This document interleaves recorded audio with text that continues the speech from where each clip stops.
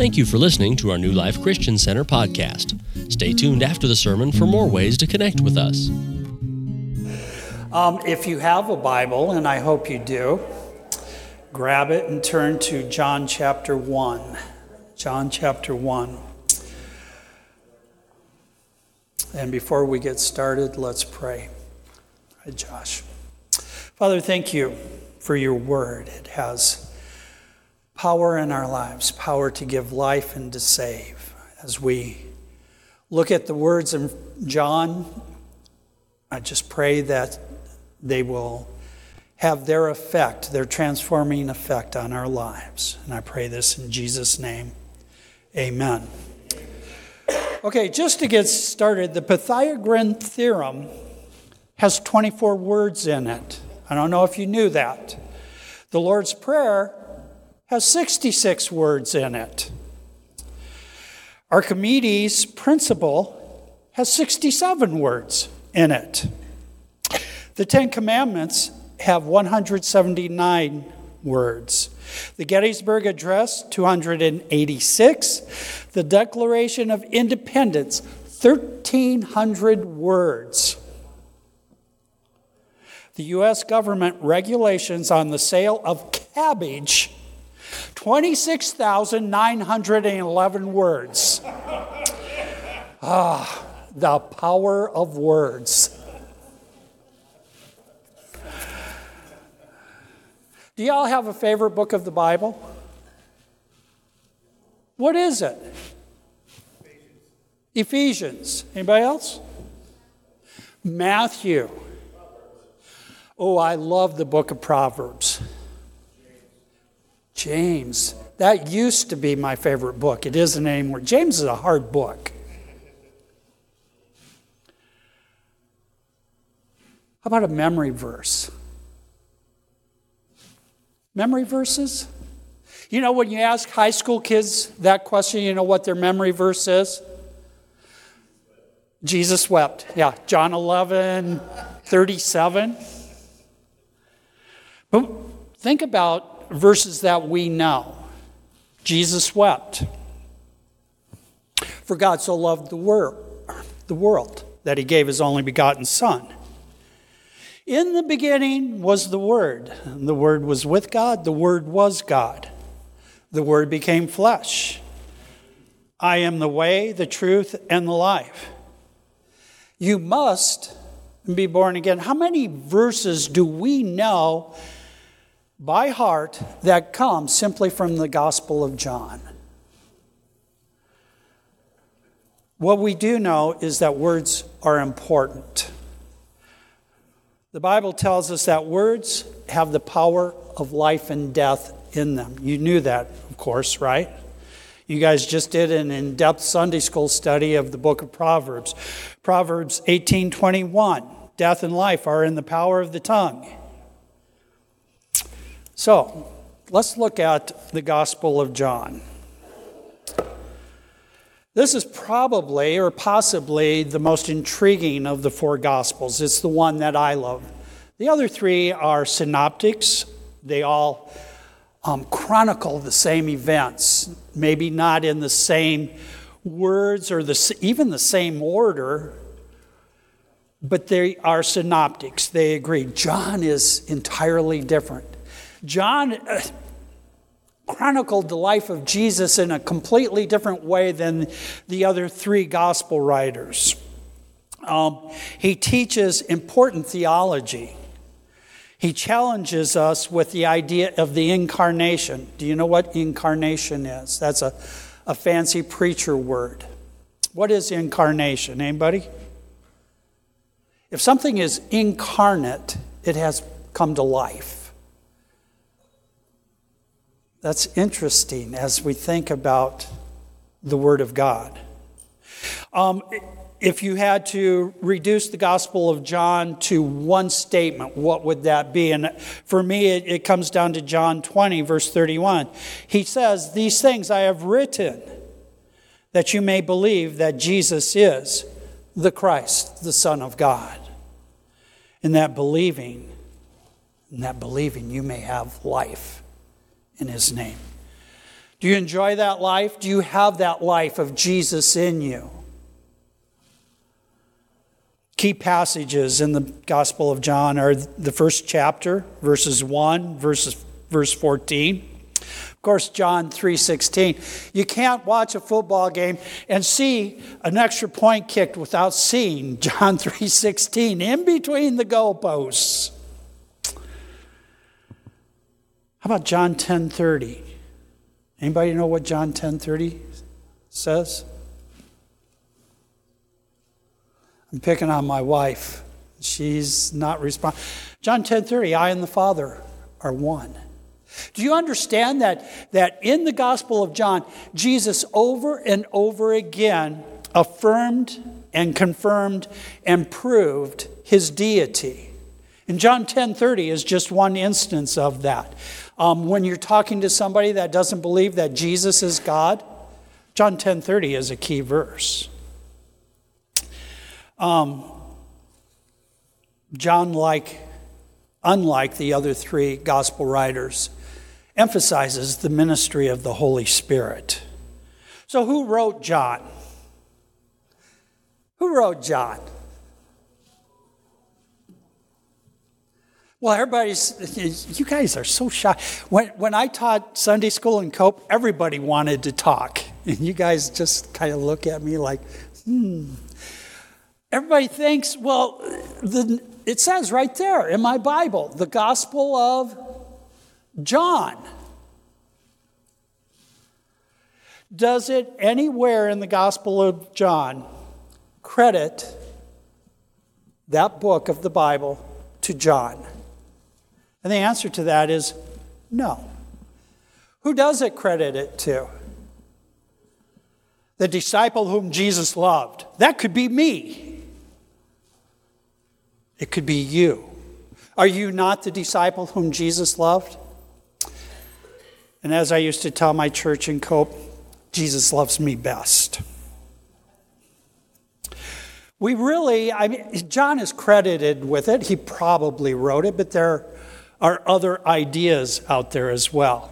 Don't have the time or the inclination to talk about that. What we learn from the Gospel of John is who the Father is, who the Son is, who the Holy Spirit is. So let's kick into it. John chapter 1, verse 1. In the beginning was the Word, and the Word was with God, and the Word was God. He was in the beginning with God. All things were made through him, and without him nothing was made that was made. In him was life, and the life was the light of men. Do you understand this as the theological statement that it is? What John is saying about Jesus in these 4 short verses. In the beginning was the Word. The Word is eternal. It existed in the beginning with God. Before anything else was made, there was God and there was the Word. But it not only was with God, it is God. And the Word became flesh. And it did that through Jesus Christ. In no uncertain terms, John is declaring that Jesus is God in this verse. And I'm going to name a group. And I'm not going to name a group. There is a group out there that they are Bible believers, but they write their own version of the Bible, their own translation of the Bible. And the way they translate verse 1 is, in the beginning was the Word was with God, and the Word was a God, little g. Isn't that interesting? I'm going to tell, I was forced by my Bible professor to take 5 years of Greek. And I hated every minute of it. Every stinking minute of it. But I do know this, that is a what they do with that verse is a mistranslation. Any other time you come to the word God in the New Testament, if there is no definite article there, their translation translates it not a God, but God. It's just this one verse that they do that with. Isn't that interesting? That is shaping your theology, your translation of the Bible by what you believe rather than what the Bible teaches. And that's wrong. That's wrong. God's word existed from creation. It's eternal, and it is God. It's interesting that John is making a division, a delineation between God the Father and God the Word here as well. They are equal. They are even one. But they're different. You know, I've tried in many ways through the years to describe the Trinity. How do you describe the Trinity? Well, it's like an apple. It's got the outer, the skin. It's got the meat of the apple, and then it's got the inside, the seeds. Or it's like an egg. It has the shell, it has a yolk, and it has the white. Is God like an apple? Is God like an egg? I don't think so. How do you describe the Trinity?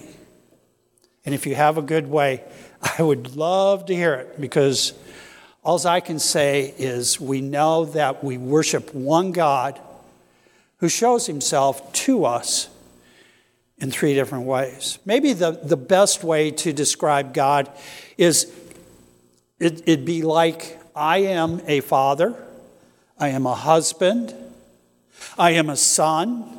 I have all of these different roles in my life, and God shows himself to us in three different ways: as the Father, as the Son, and as the Holy Spirit. What else does this beginning tell us? Look at verse 3. All things were made through him, and without him nothing was made that was made. Did you know that the Son of God is Creator God? Did you realize that? And if you don't believe it, look at Colossians chapter 1.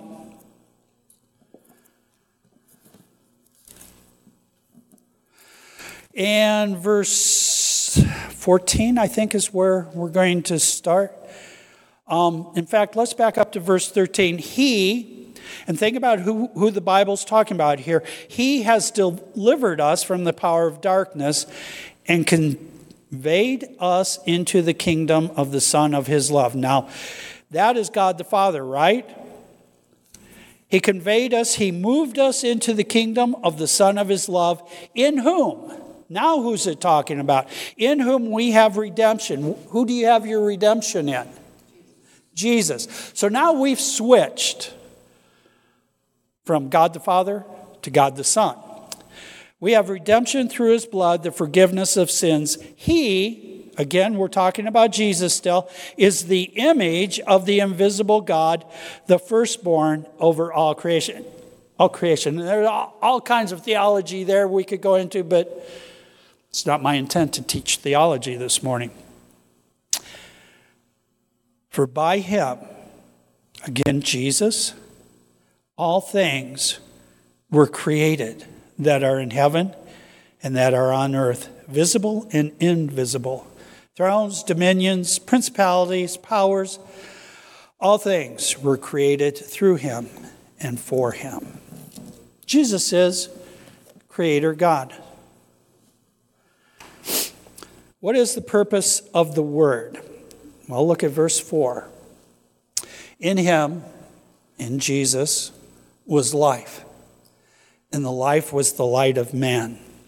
And the light shines in the darkness, and the darkness does not understand it. Christ, the Word, does two things. He brings light into the world, and he brings life to us. I don't know if I've ever told you something that the people in Cope know all too well. There are certain things I'm afraid of. I don't like snakes. I don't know that I'm really afraid of them. I will pick up a snake. I don't really like them, but I'll pick one up to take it in the house to scare my wife. The problem is she's not real afraid. She figures if I'm dumb enough to pick it up, there's probably nothing to be afraid of. Last time I did that silly thing, I took it in to show Pat and to scare her, and as I'm doing that, he bends his head around and he bites me. The little thing drew blood. I mean, a snake about that big.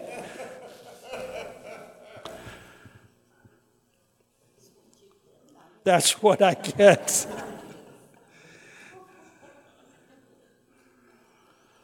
Jesus the Christ brings life and light to the world.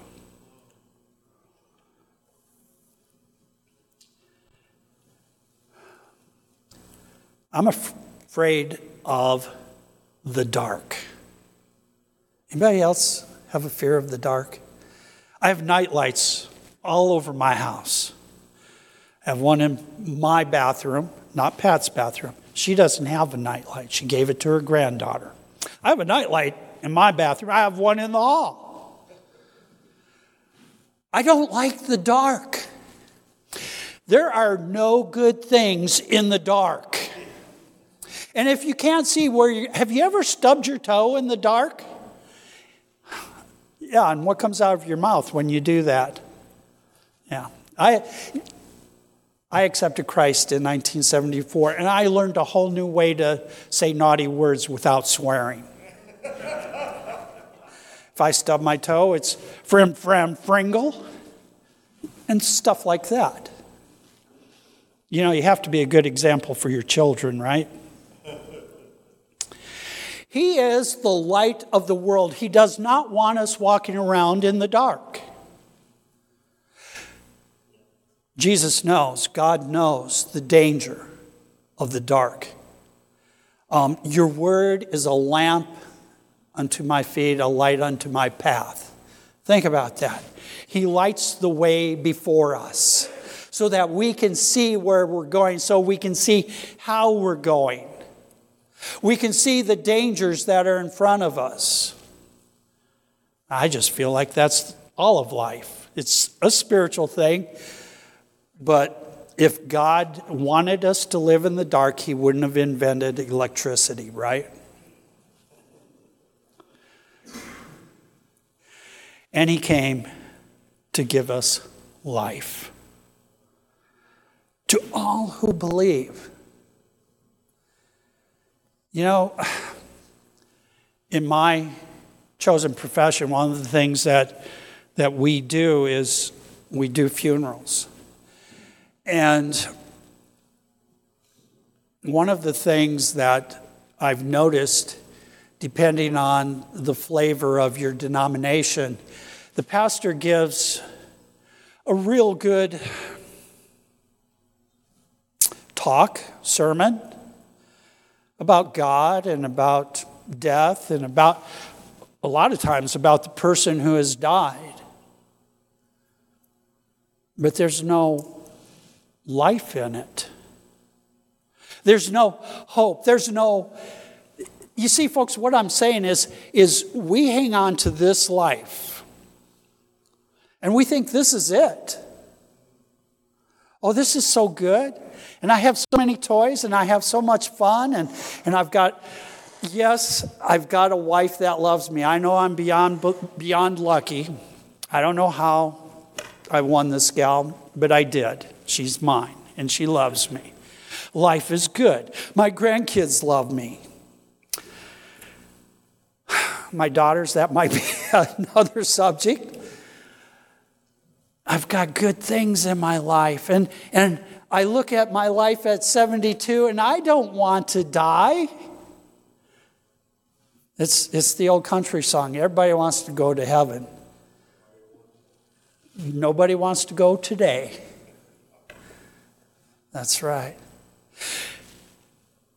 Anyway, my point was simply this. When you do a funeral, when I did a funeral, beyond anything else, I was willing to talk about your loved one and to, talk about their life. But part of what my talk was going to encompass was how to get to heaven. how to get to eternal life. Jesus is the way, the truth, and the life.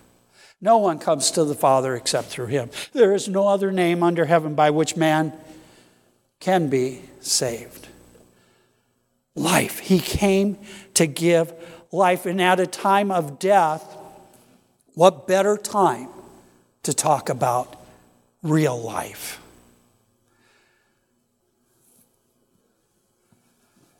Verse 6. There was a man sent from God whose name was John. This man came for a witness, to bear witness of the light, that all through him might believe. John, the prophesied prophet from the Old Testament, Isaiah prophesied about this guy John. He said, there's going to come one crying, a voice crying in the wilderness, make way, make straight the path of the Lord. That was supposed to be Elijah. And then we find John. That's what his responsibility was to make way for the Lord. He came for a witness of the light, that all through him might believe. And then in verse 8 it says, he was not that light. So who's the light? Jesus, that's right. But he was sent to bear witness of the light. That was the true light, which gives light to every man coming into the world. Have you seen the light?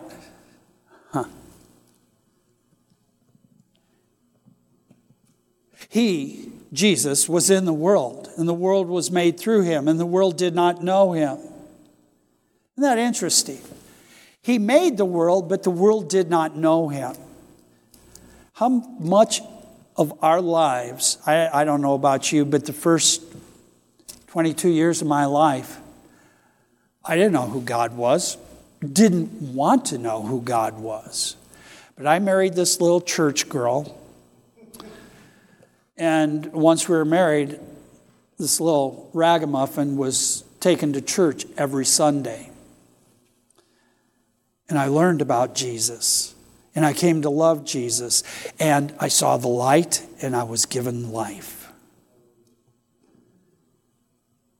But I spent 22 years not knowing who he was. Can you imagine? And it's not like the world hasn't heard about Jesus. I mean, is there anybody in the United States of America that doesn't know who Jesus is?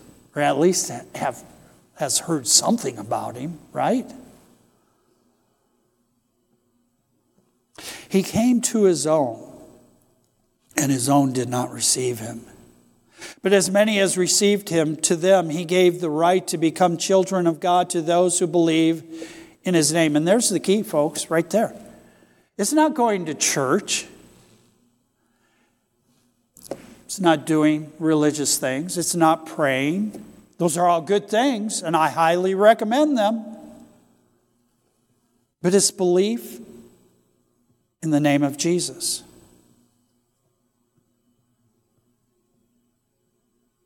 Who were born not of blood, nor of the will of flesh, nor of the will of man, but of God.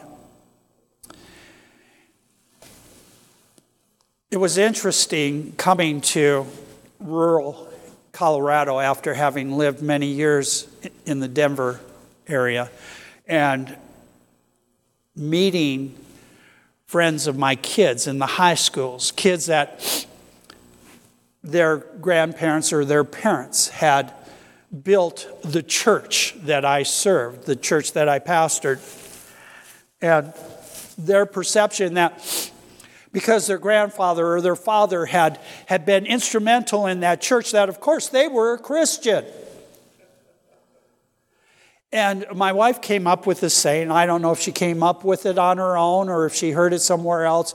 But she would look at a kid that would say something like that, and she would say to them, "You do know that God has no grandchildren. He only has children." Our relationship with Jesus Christ is a personal thing. It's not something that we inherit. It is something that we choose.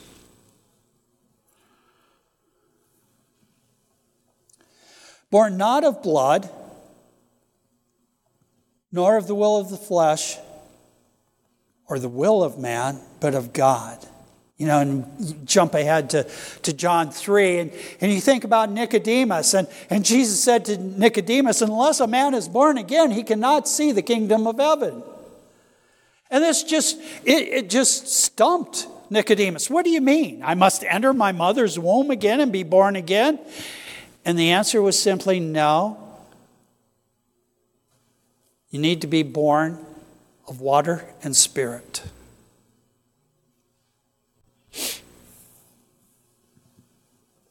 And the Word became flesh and dwelt among us, and we beheld his glory, the glory as of the only begotten of the Father, full of grace and truth. This word that dwelt among us is one word in the Greek, and it simply means that Jesus came and he pitched his tent here.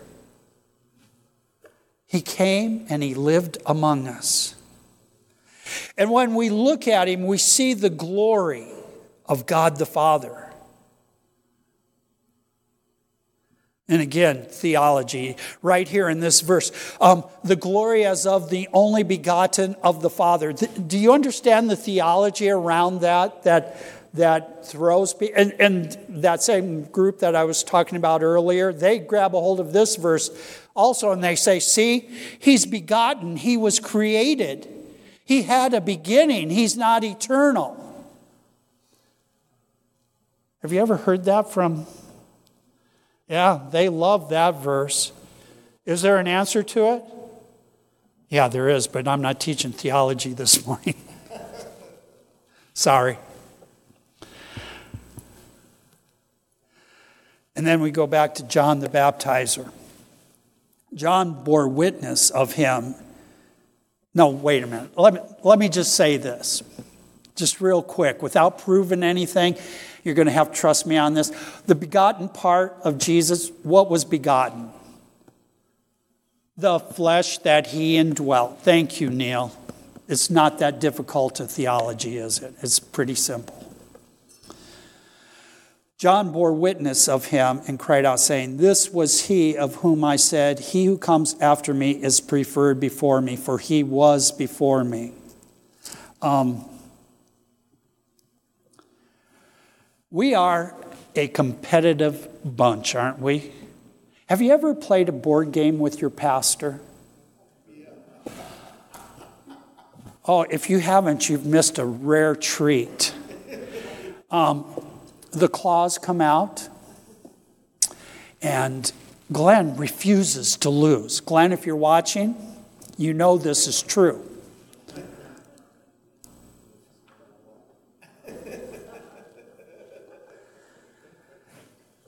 Listen to John the Baptizer's words here. This was he of whom I said, he who comes after me is preferred. I'm not the big deal, is what John is saying. Jesus is the big deal. Folks, we need to make Jesus the big deal in our lives. Everything about this life comes down to Jesus.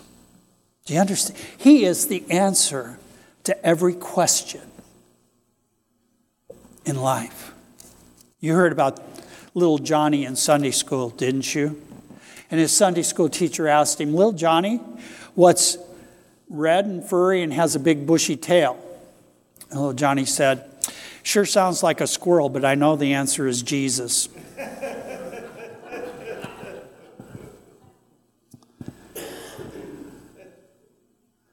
Verse 16, and of his fullness we have all received, and grace for grace. For the law was given through Moses, but grace and truth came through Jesus Christ. Do you understand, folks, the law? Moses gave us the law. The law is a good thing, right? The law of God is a good thing, right? Will everybody agree with me? The law of God is a good thing. So we get up every morning and we say, God, I'm going to do the 10 Commandments today. And in fact, I'm going to read Deuteronomy and Leviticus, and I'm going to keep all of the commandments. Watch me, Lord. It's not what we do, is it? Do you know how ponderous, forgive me, Lord, how ponderous the law is? How impossible the law is? Have you ever tried to keep the 10 Commandments?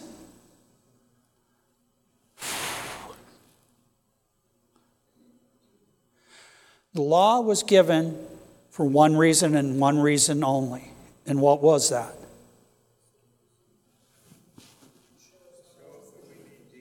To show us that. You guys must have a good pastor. You do. The law is to show us that we're sinners and that we need Jesus. That's right. And when Jesus came, what did he do with the law? He fulfilled the law. He fulfilled it in every point. And he changed it for us. What did he? The young man that came to talk to Jesus, what must I do to be saved? And what did Jesus answer him? He didn't give him the 10 Commandments. He didn't give him the law of Moses. He said, love the Lord your God with all of your heart, with all of your mind, with all of your soul, all your strength. Love God with everything you have and love your neighbor. He reduced the law to one thing, love. If we love, we fulfill the law. Grace and truth came through Jesus. The law was simply a tutor that God gave to us to bring us back to Him. Tutor in the Bible is not tutor as we understand it today. We understand a tutor as somebody that would does sit down, and leads you through your school lessons, helps you to find the answers. In some cases, even gives you the answers. A tutor in that day was somebody who would grab you by the hand and drag you to school. You might say the law is a truant officer.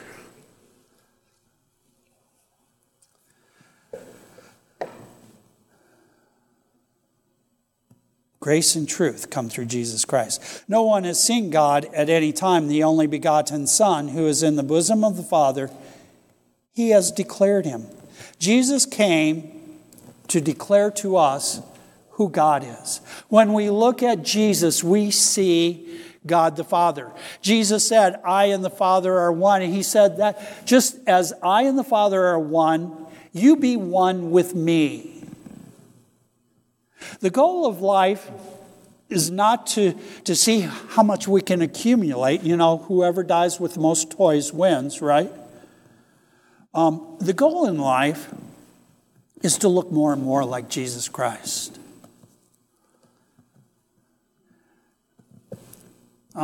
Forgive me, guys, but my wife told me this morning that I looked very cute. I don't know if your wives told you that, but my wife told me I looked very cute this morning. I don't care how cute I am. What I want to hear, Pat, is you look more and more like Jesus. And maybe that equates with cute. I don't know.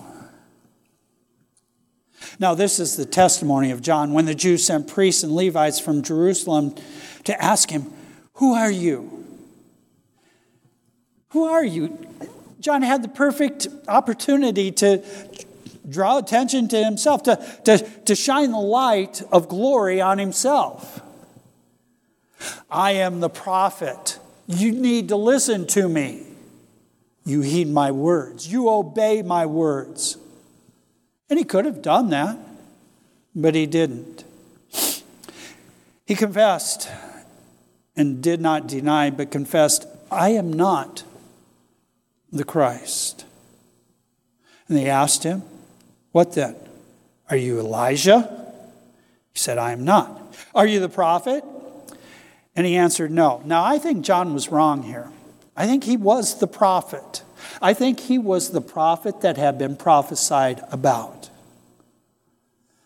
Then they said to him, who are you?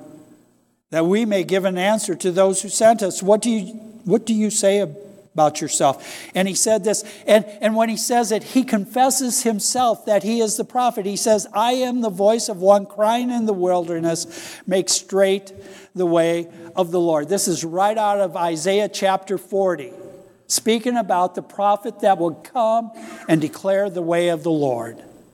That's who he was, folks.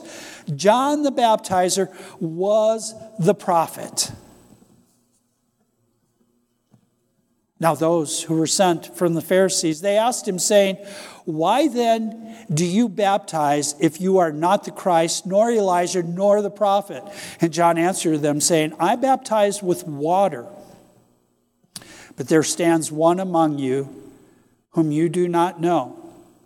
It is he who coming after me is preferred before me, whose sandal strap I am not worthy to loose. These things were done and the New King James says Bethabara.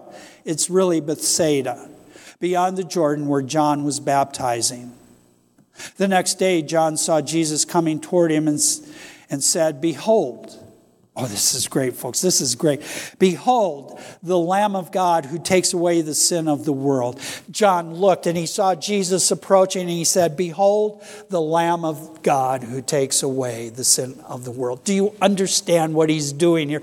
Israel was looking for what? They were looking for a conquering king who would free them from the tyranny of Rome. It's not what Jesus came to do. His kingdom is not a political kingdom, folks. Are you looking at the politics around you? Are you looking at what's happening in the world?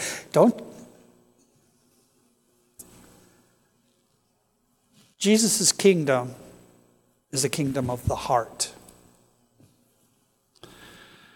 We are so wrapped up in politics.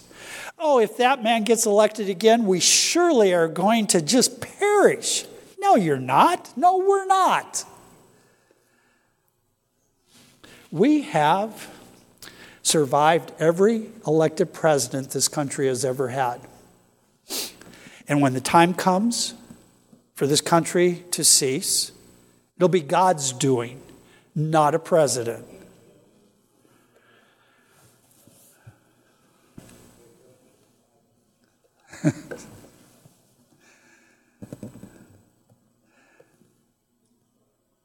God's kingdom, Jesus' kingdom, is a kingdom of the heart. The next day, John saw Jesus and he said, the Lamb of God. He didn't come as a conquering hero, and yet he did, didn't he? He did come as a conquering hero. What did he conquer? Death and sin. Absolutely.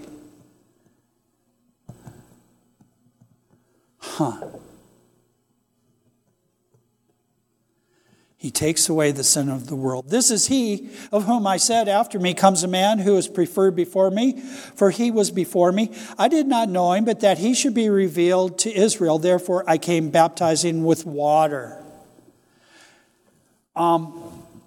He baptized with water. It was a baptism of cleansing for Israel. Listen to me, folks. It was a baptism that put them in a holding pattern until Jesus would finally take away the sin of the world. Jesus came and he didn't baptize with water. What did Jesus baptize with? Holy Spirit, that's right. You know, when we talk about baptism in the church today, We make a big deal about water baptism, and water baptism is okay. You know, how many here have been water baptized? Yeah, there you go.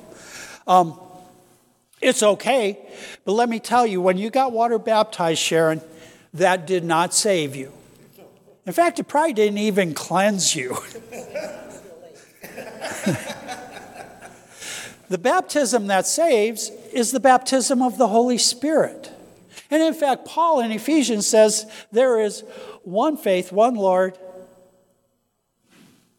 one baptism. I'll tell you what, if I had to choose between water and Holy Spirit, I'm picking the Holy Spirit every time.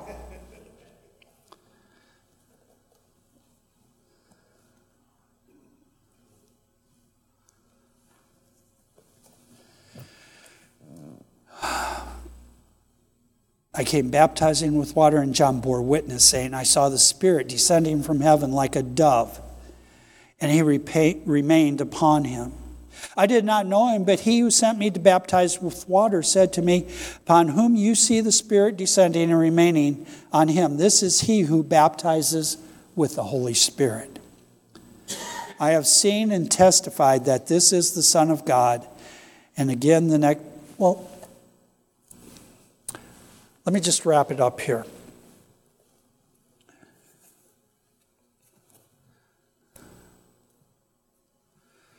The next section of the first chapter is the calling of the disciples. Important part of John. But what I want you to get here is with all I've said in the last 45 minutes, you know, preachers are good at talking, comes down to just one thing, and it's the importance of this book. This book is the Word of God, and it became flesh. And may we never turn it back into written pages. Do you understand what I'm saying? Let this permeate your heart and give you life, abundant life. Let it live through you so that the world can see your Lord. Father, thank you for the Word of God. It shows us who you are. It does show us who we are as well, but it shows us who you are. May we come to it with reverence, understanding that the words in this book that you've given us, this love letter that you've given us, have the power of life and death. Let us allow it to come into us and to change us. I pray this in Jesus' name. Amen. Thank you for listening. To subscribe to our podcast, search New Life Eckley in all of the major podcasting apps. Audio and video of our sermons are posted at newlifeeckley.com/live, and you can watch sermon slices weekdays on social media. Search at New Life Eckley. Our main service is at 10 a.m. Mountain Time every Sunday. Thanks for listening.